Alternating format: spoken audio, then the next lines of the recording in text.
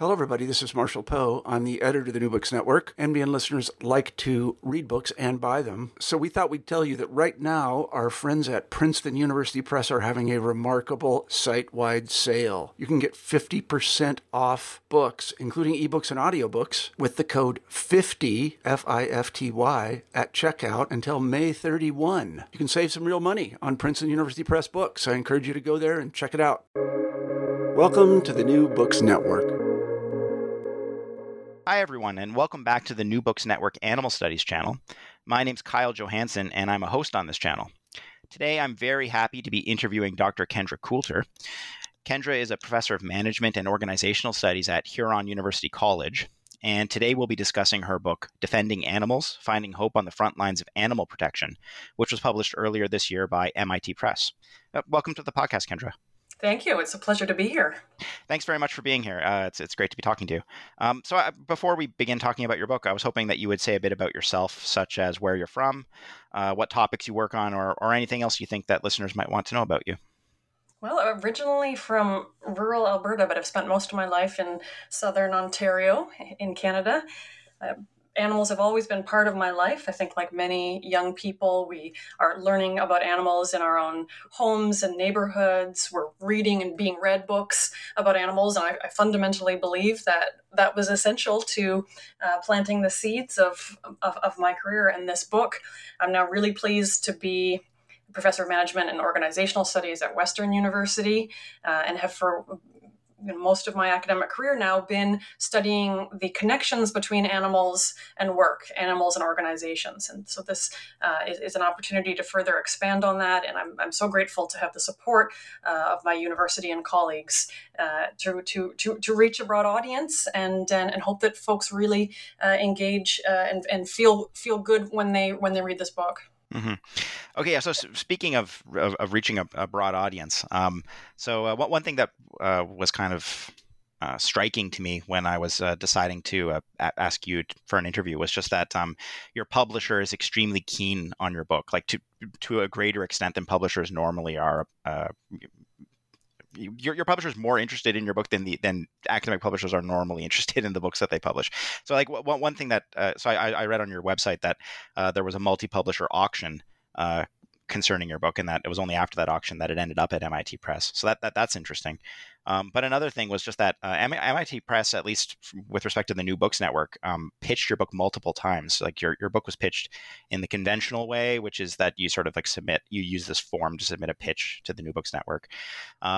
But your publisher also sent multiple emails to the New Books Network's editors, and those emails were sent to me. So they're pushing your book hard. Like it seems like they really, really want to market it. I was hoping you'd speak a bit to this, like all this like hubbub surrounding your book. Well, that's great to hear and gives listeners a little glimpse into the world of book publishing. I've certainly felt the enthusiasm from the team at the MIT Press from the very beginning.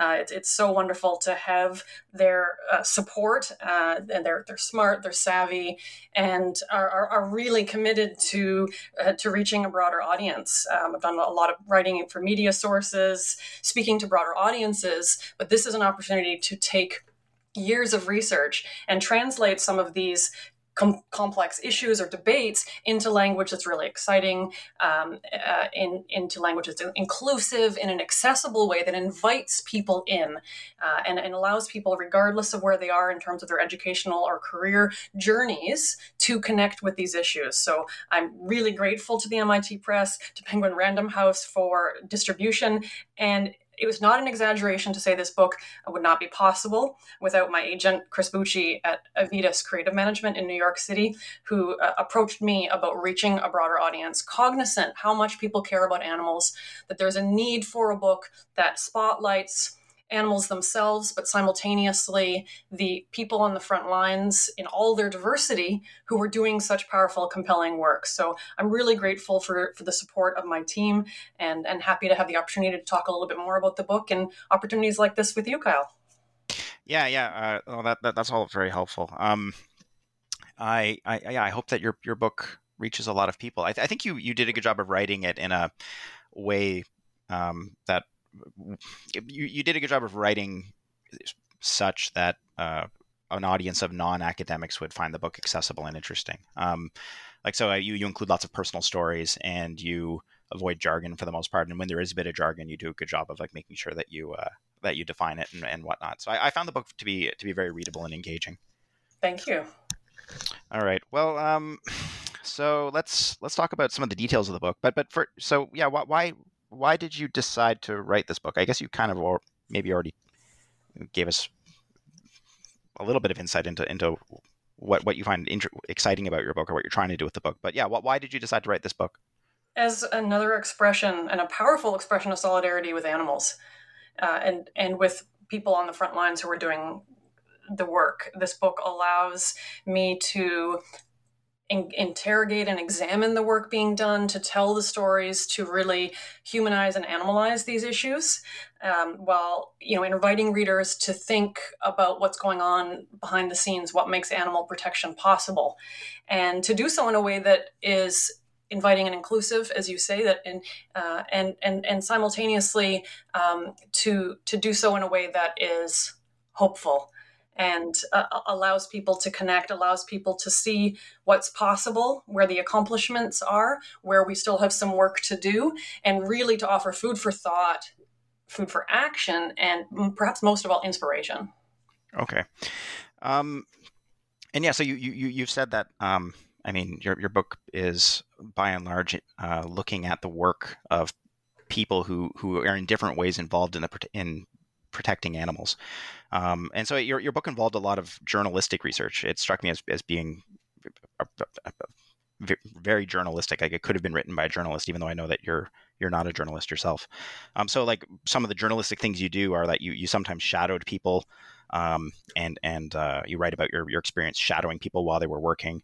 And you certainly asked a lot of different people a lot of questions, and your book records some of those, or certainly records a lot of the responses that people gave you. So I was hoping that you would tell us a little bit about what it was like to talk to and share the experiences of people who work on behalf of animals. And I'm also wondering if there's any particular thing you saw or did while conducting your research that was really memorable for you. Well, I'm actually trained as an anthropologist. So although now I'm a very interdisciplinary thinker and researcher, field research is central to how I undertake research and seek to understand what's going on. So the data that informs this book has informed many academic publications as well. So I'm building from nearly a decade of research. So the field research, it allows me to to see what's going on in real time, to conduct interviews. I've held focus groups. All of these different strategies add texture to what's going on, allow me to see things play out in real time for people who are doing this very challenging work on a day-to-day basis, often behind the scenes, and with little fanfare. But also it allows me to probe more deeply, to build the relationships, to ask some of the tougher questions. And that's really central to this book, is that we're moving beyond slogans, we're moving beyond headlines to what's really going on, to building nuanced understanding that sometimes things are quite complicated, strategies may be imperfect, but that people are thinking and doing their best. So it was an assemblage of many years of stories, some targeted research specifically, bringing in these powerful stories from communities, courtrooms, and boardrooms across Canada, the United States, around the world, in countries like Sweden or Colombia. And it adds that color, and it paints a portrait of what I call the animal protection landscape, which is that if you picture a landscape and there's a stream running through it, and people are working at different places on this landscape with different animals. And some are working downstream to try to rescue animals from the stream who've been pushed in or fallen in, and to treat those victims with care and dignity. Some people are working further upstream to try to stop animals from being pushed into the stream in the first place, and working on finding prevention strategies, proactive strategies to prevent harm and cruelty before they begin.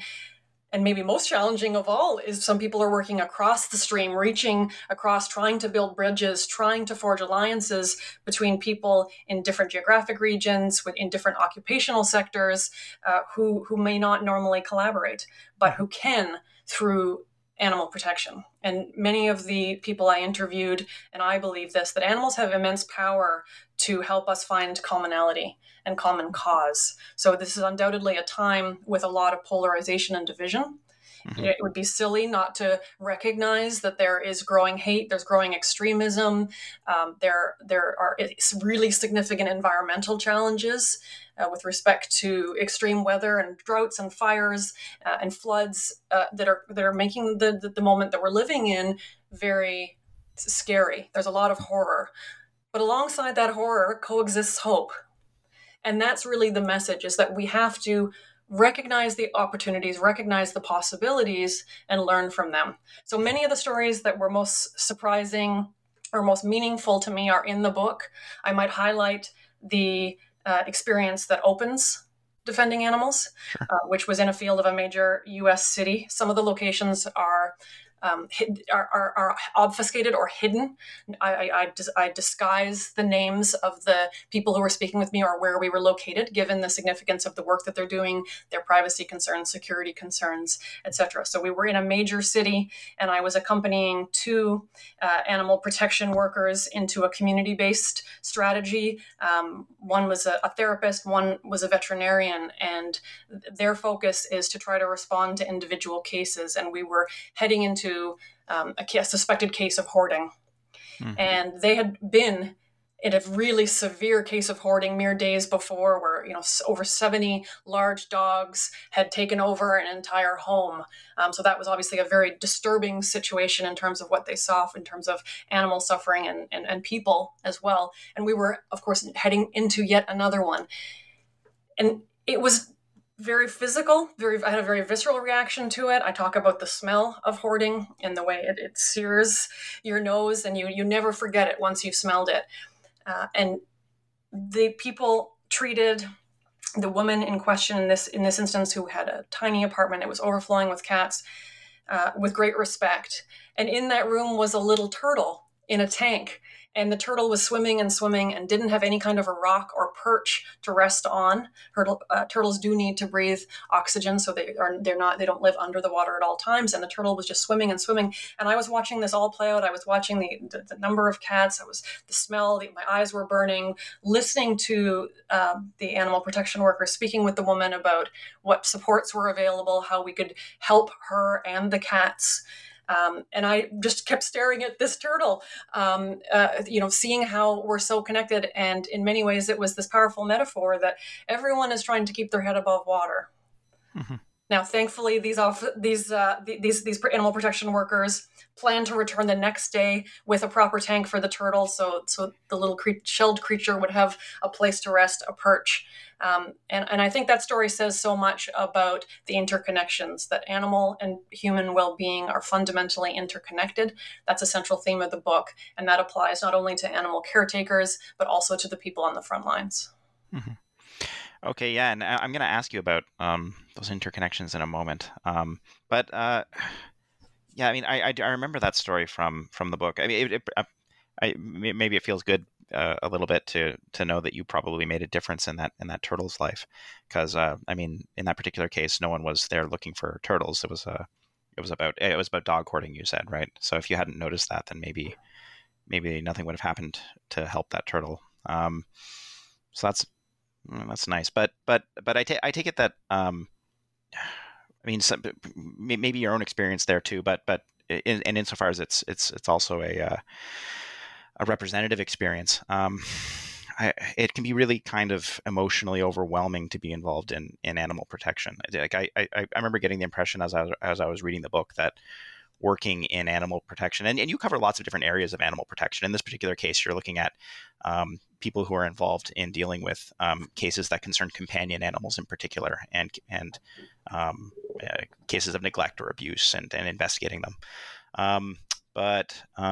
This is a, I don't know if this is a theme exactly throughout the book, but it's there a lot of the time, that this sort of work is extremely emotionally difficult. And I mean, it must have been emotionally difficult for you too at times to be watching people do this work. Absolutely. I practice what I call a stubborn commitment to hope, and recognize the pain and suffering, but it becomes what propels me. The animals challenges the need for them to have better lives, to be protected from harm, but also to have positive opportunities to experience care and joy and love in their own lives. What I've seen and what I've experienced is very significant. Things I never thought I would witness or learn about, but that's the reality of our world. And I've seen a fraction of what folks on the front lines see every day. Yeah. So Yeah. whether it's investigating suspected cruelty or neglect of people in homes with companion animals, or dealing with some endangered species, where we're down to hundreds on the entire planet, it is undoubtedly a heavy emotional burden. But what becomes clear when you move across the animal protection landscape and talk to the people doing the work is this need for us to keep working. That most people who care about animals are not going to be comfortable doing nothing or giving up. We, of course, have to take care of ourselves and each other, but the animals deserve so much more, so much better. And they need us to keep caring, to keep working, to keep learning, and to keep defending them. Mm-hmm. Okay, right. Well, yeah. So you've already kind of pointed at this. So one of the book's themes is that human and animal vulnerabilities are interconnected. I think this was a really important theme in the book, and so I was hoping that you would explain some of the ways in which these vulnerabilities are interconnected, as well as why you think it's important to be aware of those interconnections. I'll highlight a couple because it is an absolutely central theme and central to everyone who cares about animals. One is the well-being of people on the front lines doing the work. Animals aren't protected without work. People are required, whether it's undertaking investigations into suspected cruelty or doing marches and circuits to patrol terrain in national parks in Central Africa, in the Central African continent, for example, to defend endangered species like mountain gorillas. The well-being of the people who do the protection and the well-being of the animals is fundamentally interconnected. So when we support people on the front lines, when we ensure that there are sufficient numbers of them to have reasonable caseloads and to reach animals quickly, that they're covering geographic regions that are navigable in a moderate amount of time, that helps animals. When we are treating those people with respect in terms of fair pay, fair working conditions, that benefits animals because then those people are better able to do their jobs. When we recognize the serious psychological burden of this work and ensure that these people are being supported in terms of mental health resources because they're seeing some of the worst in our society, harm against people and animals. They need to be protected physically. It can be very dangerous. They're walking into unknown situations, sometimes with very little information, and their assaults are common, threats are common. We need to be protecting them physically while simultaneously recognizing the burden that they're bearing and the psychological and emotional costs of what they do. And that's a powerful segue into one of the second examples of human and animal well-being being connected. And this is what's called the human-animal violence link. So a lot of listeners may know that people sometimes, or abusers, begin by harming animals and then expand to other people or to other kinds of crimes. So that can be the case in terms of mass murderers or serial killers. And that is part of the human-animal violence link.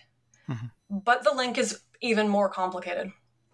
It's not only abuse that occurs in sequence, it's abuse that can occur simultaneously. So animals may be being abused alongside people. So in this way, we can think about animal cruelty as a gateway or a window into more disturbing and difficult circumstances that include child abuse, domestic violence, elder abuse, that when people are investigating suspected animal harm, they may find humans who are being harmed as well. Animals are used as pawns and as proxies. I argue in the book, abusers will weaponize people and especially women's love for their animals to try to get them to stay or to come back.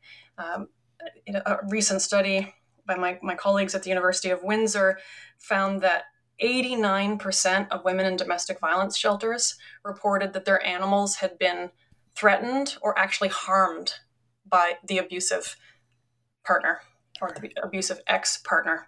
And this is data specific to Canada, but it reflects a broader pattern. We have a massive body of research and evidence now of how these interconnections play out. People in abusive situations will delay leaving for fear of their animals. And unfortunately, sometimes their animals are victimized and killed as punishment or payback.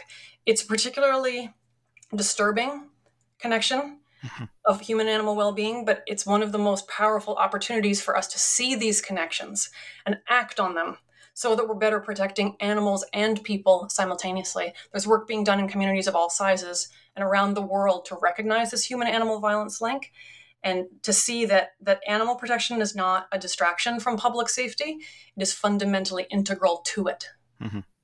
Okay, right. I take it so... and maybe this is something you would have ended up talking about anyways later on a little bit, but one of the things you emphasize in the book is the importance of cooperation. And I think you had something fairly broad in mind, like cooperation between different jurisdictions, different sectors, different agencies. But the thought was that like without like quite a lot of cooperation, it's going to be really difficult to effectively protect animals. I take it that one of the reasons for the importance of cooperation is because of these interconnections. Like, so if because of the violence link, we have this demonstrable interconnection between violence against animals and violence against human beings.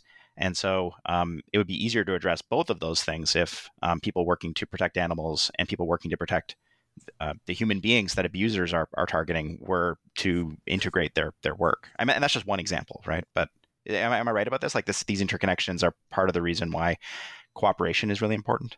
Yes, and organizations that protect animals, whether in the public sector or nonprofit sector, are systematically underfunded and under-resourced. So cooperation and collaboration allows organizations to best maximize their resources and best harness the potential of the particular workforces and services that they offer. It's also because of what's called the animal harm spectrum, what I have called the animal harm spectrum, which recognizes that suspected illegal cruelty or concerns that people see in their neighborhoods or in their apartment buildings down the road from where they live exist across the spectrum, need to be investigated so that evidence can be gathered and what's really going on can be determined. But on the one end, you have the really extreme, violent, appalling cases that warrant particular reactions, where the criminal justice system is going to be most effective and most powerfully used. On the opposite end of the spectrum, you have people who themselves are struggling, people who may be grappling with disabilities or mental health issues, who lost their jobs, who are struggling themselves, vulnerable seniors, and who are working hard to try to care for their animals but lack resources or need additional supports. You can see how those two ends each require different responses. When people are intending and wanting to do well but struggling, they do need empathy. They need to be treated with empathy. And what helps is to offer resources, supports, programs that help them do better so that they can better help their animals, not criminal justice strategies that punish people for being poor. And then in between those two ends, there is a broad cross-section of complicated cases that themselves are going to warrant different kinds of tools. We want frontline investigators to have different tools in their toolkits when they are out in the field seeing different circumstances. We want them to be able to use their professional judgment, use their expertise and training to assess situations, and then pursue a range of options based on the particular context. So that's a good thing. And that's another example of why we need partnerships, because perhaps they need to be engaging social services. They need to be engaging veterinarians. Maybe they need to be working with a humane society. Maybe they need to be working with law enforcement. When you have those connections and those relationships, that's when people can best serve other people and animals simultaneously. Okay, right. Thanks.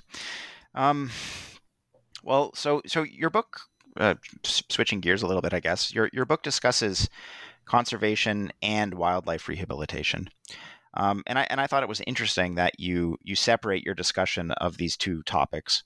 So chapter 7 of your book is about conservation work, and chapter 8 is mostly about wildlife rehabilitation. I was hoping that you would explain how these two different areas of animal defense are related to each other, but also how they're different from each other.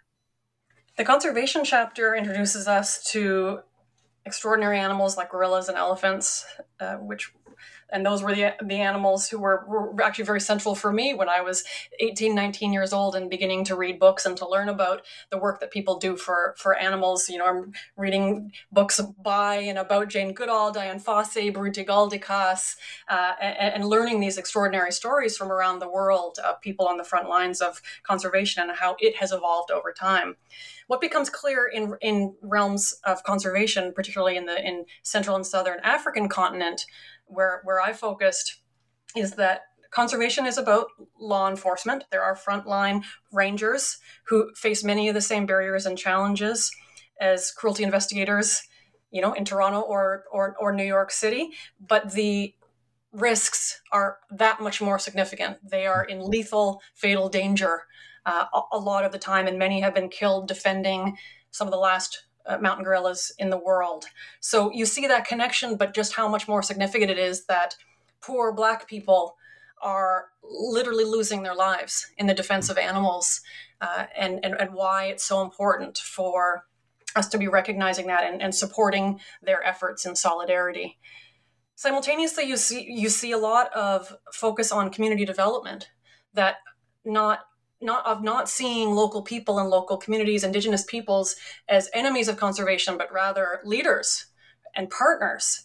So conservation is also about economics. It's also about community development and about working within and across borders in ways that are respectful and rooted in reciprocity and support.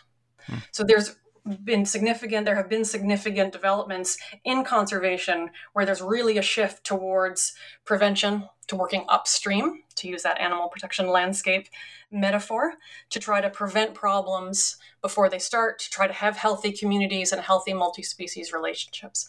So the conservation terrain is very exciting. Some of it is being led by extraordinary women, and I really hope that I could do justice to their courage, bravery, and intelligence, as they are absolute global leaders and assets in terms of animal protection. Close to home, wildlife rehabilitation. I have a powerful story about a young raccoon and a 7-hour odyssey, a road trip to get her care. Cases from Washington and Maine of wildlife rehabilitators who are largely unfunded by government. They are providing a valuable public service, but are reliant on donations, their own voluntary labor, are self-funding to provide frontline responsive care to wild animals and our animal neighbors in particular. So we care a lot when we see injured animals in our own neighborhoods, and who's going to do the work? Well, if we're lucky, wildlife rehabilitators. So conservation organizations are, in some cases, providing one-to-one responsive emergency medical care for animals or preventative proactive strategies. And this is particularly these sort of extreme conservation strategies are used when we're down to a few hundred or a few thousands of a species left on the planet. But focus a little bit more on economic development, more on species level strategies, on protecting individuals as well as the whole. Wildlife rehabilitators are trying to do what they can to treat the animals who are harmed by us, and they're most often harmed by human vehicles, human buildings, by the windows on our homes, apartments, skyscrapers. The harm that occurs to animals, from cats who are let outside and are harming songbirds and chipmunks. Our species is often the reason that wild animals are being harmed. And so a growing number of people are doing that responsive medical work and trying to prevent harm as well. When they can, organizations are working to try to minimize bird strikes on windows, for example, by increasing access to really simple things that people can do, like putting decals on their windows so the birds recognize that the windows are in fact there, because birds see the world very differently with their eyes than humans do. So I know this is an issue you've written and thought a lot about too, Kyle. But I've showcased, and I like to highlight some of this work in terms of possible care and strategies, and a possible greater role for the public sector, for government investment in tending to the front lines of animal rehabilitation. And that's good for animals, and that's good for people and our safety too, given the close interconnections between human and animal health. Mm-hmm. Okay, right. Thanks. So I remember the story that, and this was a personal story of yours, that you came across an injured raccoon, and you were very interested in in finding medical care for the raccoon, but it was kind of prohibitively difficult to do that. And you ended up eventually finding, I guess, a wildlife rehabilitator who was free to help the raccoon, but it took a lot of time for you to manage that. I mean, I take it so. I can see that there's overlap between wildlife rehabilitation and conservation. One way that you might go about one strategy for conserving an endangered species would be to rehabilitate members of that species in order to help that species number stay up. So wildlife rehabilitation is sometimes in service of conservation. But I take it that especially when we're dealing with, say, raccoons, often wildlife rehabilitation is not in service of conservation. It's entirely just about helping individual suffering animals or individual animals who are facing harms, regardless of whether those animals are considered pests or whether those animals are perhaps considered invasive and so perhaps are detrimental in some way or another to conservation. Like they can also come apart quite a bit, wildlife rehabilitation and the concerns of conservation. And I take it that was maybe why it was kind of hard for you to find someone who was willing to treat a raccoon. It's because raccoons are considered pests. They're very numerous, so it's not like their numbers are down or anything like that.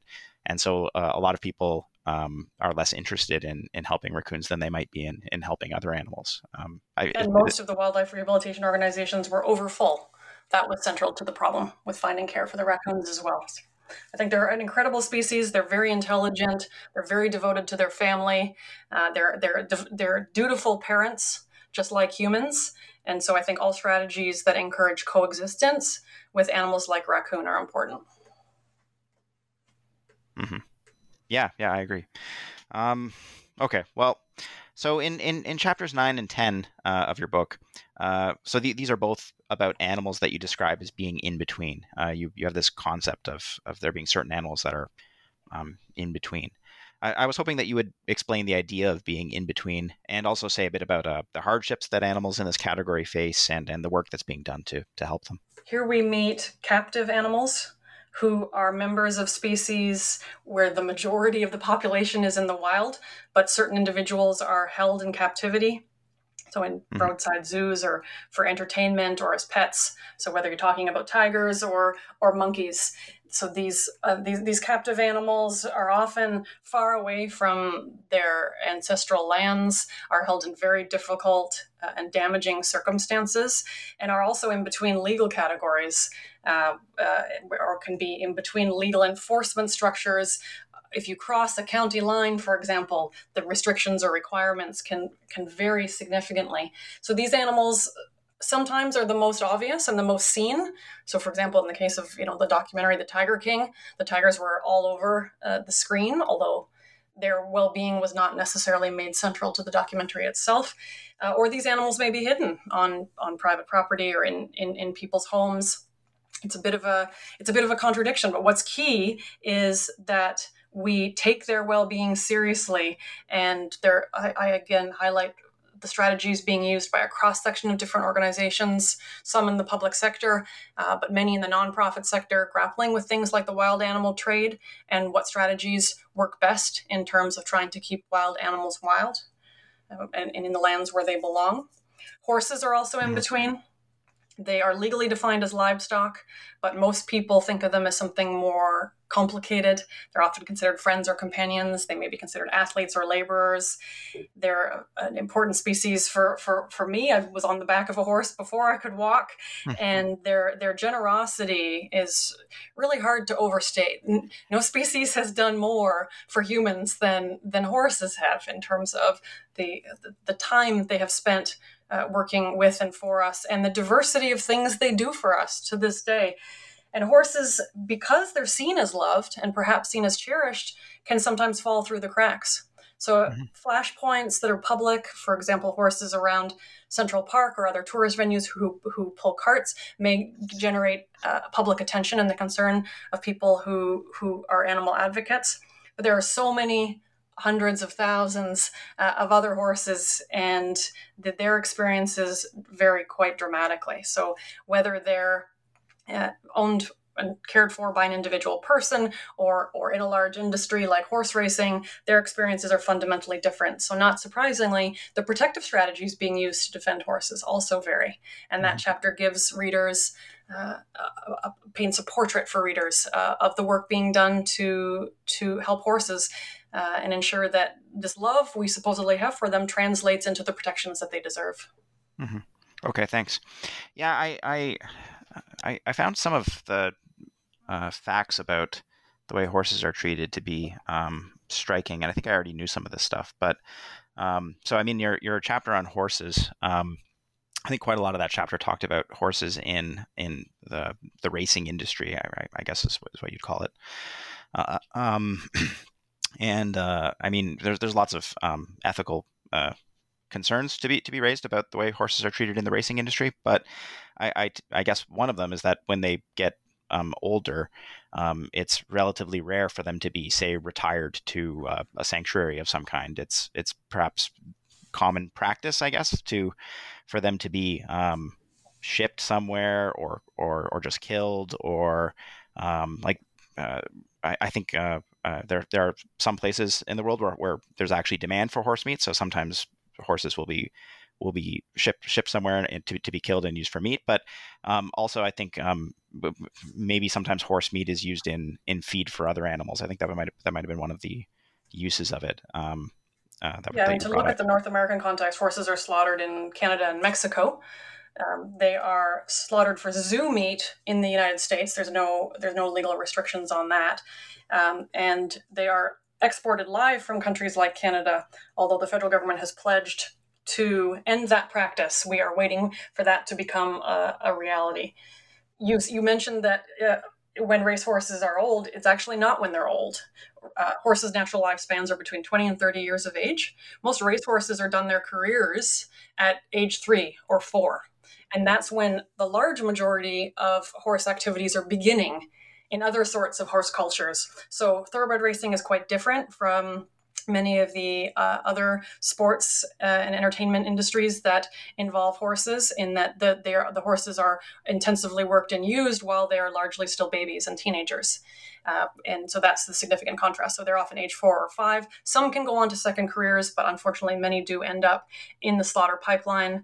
And I'm pleased to be able to highlight some of the work organizations like Unbridled, Thoroughbred Foundation in rural New York, which is working both downstream to try to defend as many horses as possible who are in danger of being killed by slaughter, while simultaneously working upstream at some of the complexities of why there are so many horses being bred, being used, and being disposed of. Fundamentally, horses deserve better, and the chapter invites readers to think about why. Right. Okay. Yeah. Okay. Thanks. I mean, I want to dwell just a little bit more on horses, and the reason is just that. I mean, one of the things that I guess anyone who's an animal ethicist or an animal studies scholar, they'll probably be familiar with the idea that different domesticated animals are treated differently depending on the kind of relationship that they have with us. So our moral standards, as a matter of just sociological fact, moral standards differ quite a bit depending on depending on what category a domesticated animal belongs to, I suppose. Companion animals are treated really quite differently from the way farmed animals are treated. It's actually the difference is really stark. Most of us would find it terribly disconcerting to cage a dog and then slaughter the dog for meat, whereas that's common practice for farmed animals, right? And the reason I'm thinking of this right now is, and we're going to talk about farmed animals in a bit, but I'm thinking of this right now because it strikes me that your chapter highlights some of the ways in which horses are treated rather similarly to farmed animals. And I would have thought that would shock and appall most people, because I think most people don't think of horses as being like farmed animals. They tend to think of them as being more like companion animals. And so it just strikes me as sociologically peculiar that horses are treated the way they are by the racing industry, and that there isn't more moral outrage about it, that it hasn't like shut down the racing industry. I don't know if you have any thoughts about this. I'm kind of it's just occurring to me now, but I think it has to do with the fact that horses are generally kept on private property in rural areas, only seen by the people who are in that particular barn or farm. So often we have response-based strategies for animal well-being, whether we're talking about illegal cruelty or the many forms of perfectly legal cruelty. And in almost all cases, it's people and members of the public, caring members of the public, who either see something and make a report to law enforcement, or see something and it's legal, but they will undertake strategies to try to pressure companies to change their practices, or governments to create new laws to stop these practices, to make them illegal. So horses are in between, precisely as you mentioned, and they are often on farms and away from the public eye. So it's really incumbent on people who are around horses to be cognizant of this, to recognize that they are sentient beings, to question business as usual, and to think about alternatives in terms of how animals could be treated, and people could have good paid work in ways that help animals rather than harm them. Mm-hmm. Okay, thanks. Well, yeah. So let's talk about farmed animals then. Your book's last main chapter is about farmed animals and the different kind of work that's being done to protect them. So, for example, you discuss work that's done at farmed animal sanctuaries, and also work that's done at food companies that develop and sell alternative proteins. I had the impression when I was reading this chapter that you were careful about the way you approached it. And so more specifically, I think it seemed to me that you felt like this was a really important chapter to include, but that it was also a chapter that could potentially alienate your book's intended audience.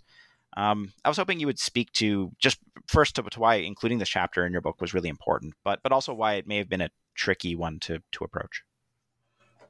Most people love animals, but whether that love extends to animals who are killed for food depends.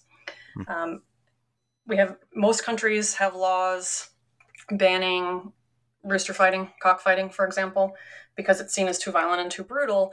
But it's perfectly legal to burn the beaks off of chickens, and that's common practice. That's exempt from animal protection laws because it's considered to be normal, quote unquote normal, or generally accepted, quote unquote, in agriculture. And this is a reality that most people don't know about. They are unaware of the depth of suffering that these are animals, whether you're talking about chickens, pigs, or cows, any number of the other animals who are farmed for meat. They have much longer lifespans, and many are killed, some at mere weeks, some at a year or two. There's just a lack of awareness. I believe that the more people learn and the more people know, they will begin to expand their webs of care and solidarity to these animals, who themselves are curious, sweet, funny, smart, just like the dogs and cats who we cherish. So this chapter invites people to get to know some of the animals, to learn about what really happens to them, and then, most significant, to see the cross-section of work that's being done by animal defenders to champion these animals, these sometimes forgotten animals. So whether it's businesses that are trying to improve the standards of animals before they're killed, or most excitingly, this expansion of businesses, or what I call the business of animal protection, which is how are we creating alternatives that completely replace the use of and death of animals? How do we create food? How do we create fashion products? How do we create personal care products and cosmetics? This is an incredibly significant and exciting moment in history, where investors are taking this seriously, entrepreneurs are taking this seriously. It's possible for people to make positive choices in their day-to-day lives every time they eat, every time they shop, to demonstrate that they love animals, and that means all animals. Simultaneously, it's an incredible time for people who are interested in expanding employment, for creating what I call new humane jobs, which are meaningful job opportunities for people, helping animals, or eliminating harm by growing and developing and selling and distributing food, for example, in ways that don't cause any violence. So there's a lot of hope in this chapter. There's a lot of suffering. Undoubtedly, farmed animals are suffering physically, psychologically, and intergenerationally. And it's impossible to overstate the depth of the harm that the human species is causing to the animals who have become farmed. But at the same time, there are so many areas of possibility. We have potential to not only reduce, but to eliminate harm against these kinds of animals. And this chapter is an accessible and inviting way for people to understand these positive opportunities, which organizations and businesses they can be supporting, and maybe where they too can be building a career. Wherever people are in their educational or career journeys, this book offers them food for thought. It outlines possibilities. It remains committed to hope and to seeing the range of ways we could be doing better. Because animal protection is about laws and law enforcement, undoubtedly. But equally, it is about ethics, and it is about the realm of business and economics. Mm-hmm. Okay, thanks. Yeah, I like this chapter a lot. I mean, I'm vegan. I think you probably are too. And it was nice to see a chapter like this. But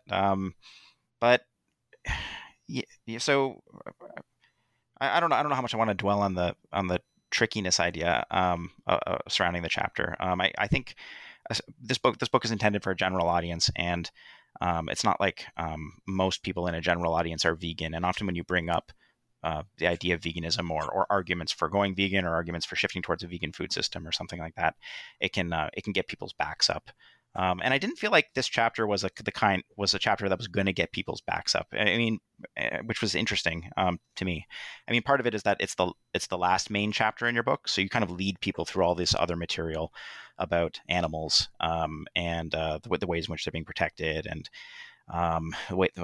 various problems that different categories of animals face. And then at the very end, you're talking to people about farmed animals, and I think that might have been psychologically helpful to include the chapter right at the end rather than say at the beginning, because I think in a book that was intended for other animal study scholars, maybe a chapter like this might have maybe gone at the beginning or something like that.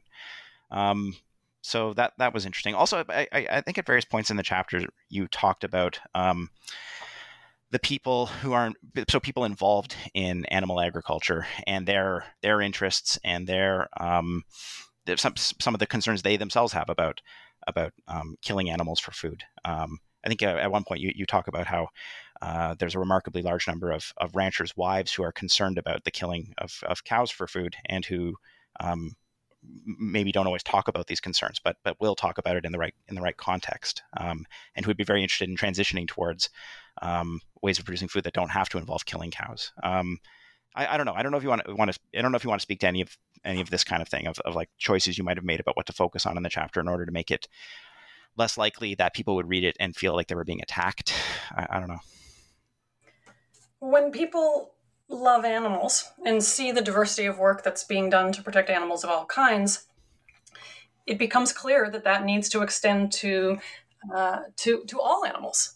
And the opportunities for creating alternatives are becoming, there's such a strong case, whether young people who are increasingly interested in vegetarian or vegan strategies, a massive growth within Black communities, and the potential for reaching new market, reaching new possibilities, reshaping our relationship with food and each other is quite compelling. Simultaneously, you're seeing organizations like the Rancher Advocacy Project, like Mercy for Animals, who are calling for and actually implementing what I call humane jobs transitions, which is that people do need paid work, and that includes in rural communities.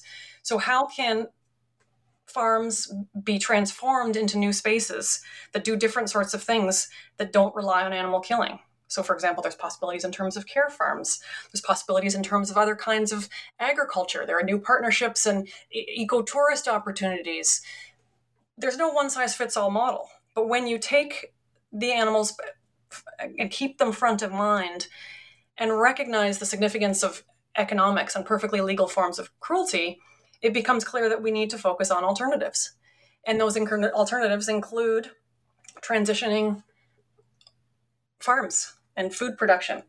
Similarly, investments in lab-grown meat and dairy are expanding and will allow people in the future to consume meat and or dairy if they wish to do so, but in a way that didn't kill hundreds of billions of individual animals after short lives of intense suffering. So the technological developments, the economic investment, these are offering new possibilities for us to fundamentally shift our relationships with food, to create new jobs, better jobs, and possibilities for people of all backgrounds, including working class people, rural people, and migrant workers who cannot be left out in this story. We want to reduce harm and eliminate harm for both animals and people who labor in the food systems. So this is a momentous time. It's one of the strategies that brings me the most hope. Are the ways that through smart investments, technological change, and this entrepreneurial commitment to remaking food systems, we have the opportunity to, and I would never say kill two birds with one stone. Instead, I say feed two birds with one fruit. We have the opportunity here to feed many birds with the fruit. And with the lab-grown meat and dairy that we cultivate. So it's a really exciting time. I think people will, regardless of what their engagements with food are, learn some things and learn some possibilities and see why illegal cruelty and legal cruelty are connected, and to see why we want to be supporting a more humane future for us all. Okay. Yeah, thanks. I appreciate that. Okay, so your book expresses a number of ideas about how to protect animals more effectively, and one especially important idea that you've brought up now already is that we need more of what you call humane jobs to be created. I was hoping that you would explain this idea, the idea of creating humane jobs, and also if you want any of the other insights that your book has to offer on how to effectively protect animals. I think I've said a fair bit about this, so I'll just give you a shorter answer. I've proposed the idea of humane jobs as a new way of thinking and talking and acting in relationship to work where animals are involved. So succinctly, humane jobs are those that are good for people and animals. So the goal is to create more humane jobs. So that can mean greater numbers of people who are doing protective work. It can involve making their jobs more humane. For example, if they're experiencing very low pay, a lot of psychological distress, limited amounts of personal protection equipment. If it's dangerous, we want to be investing in protections for them to make those jobs more humane.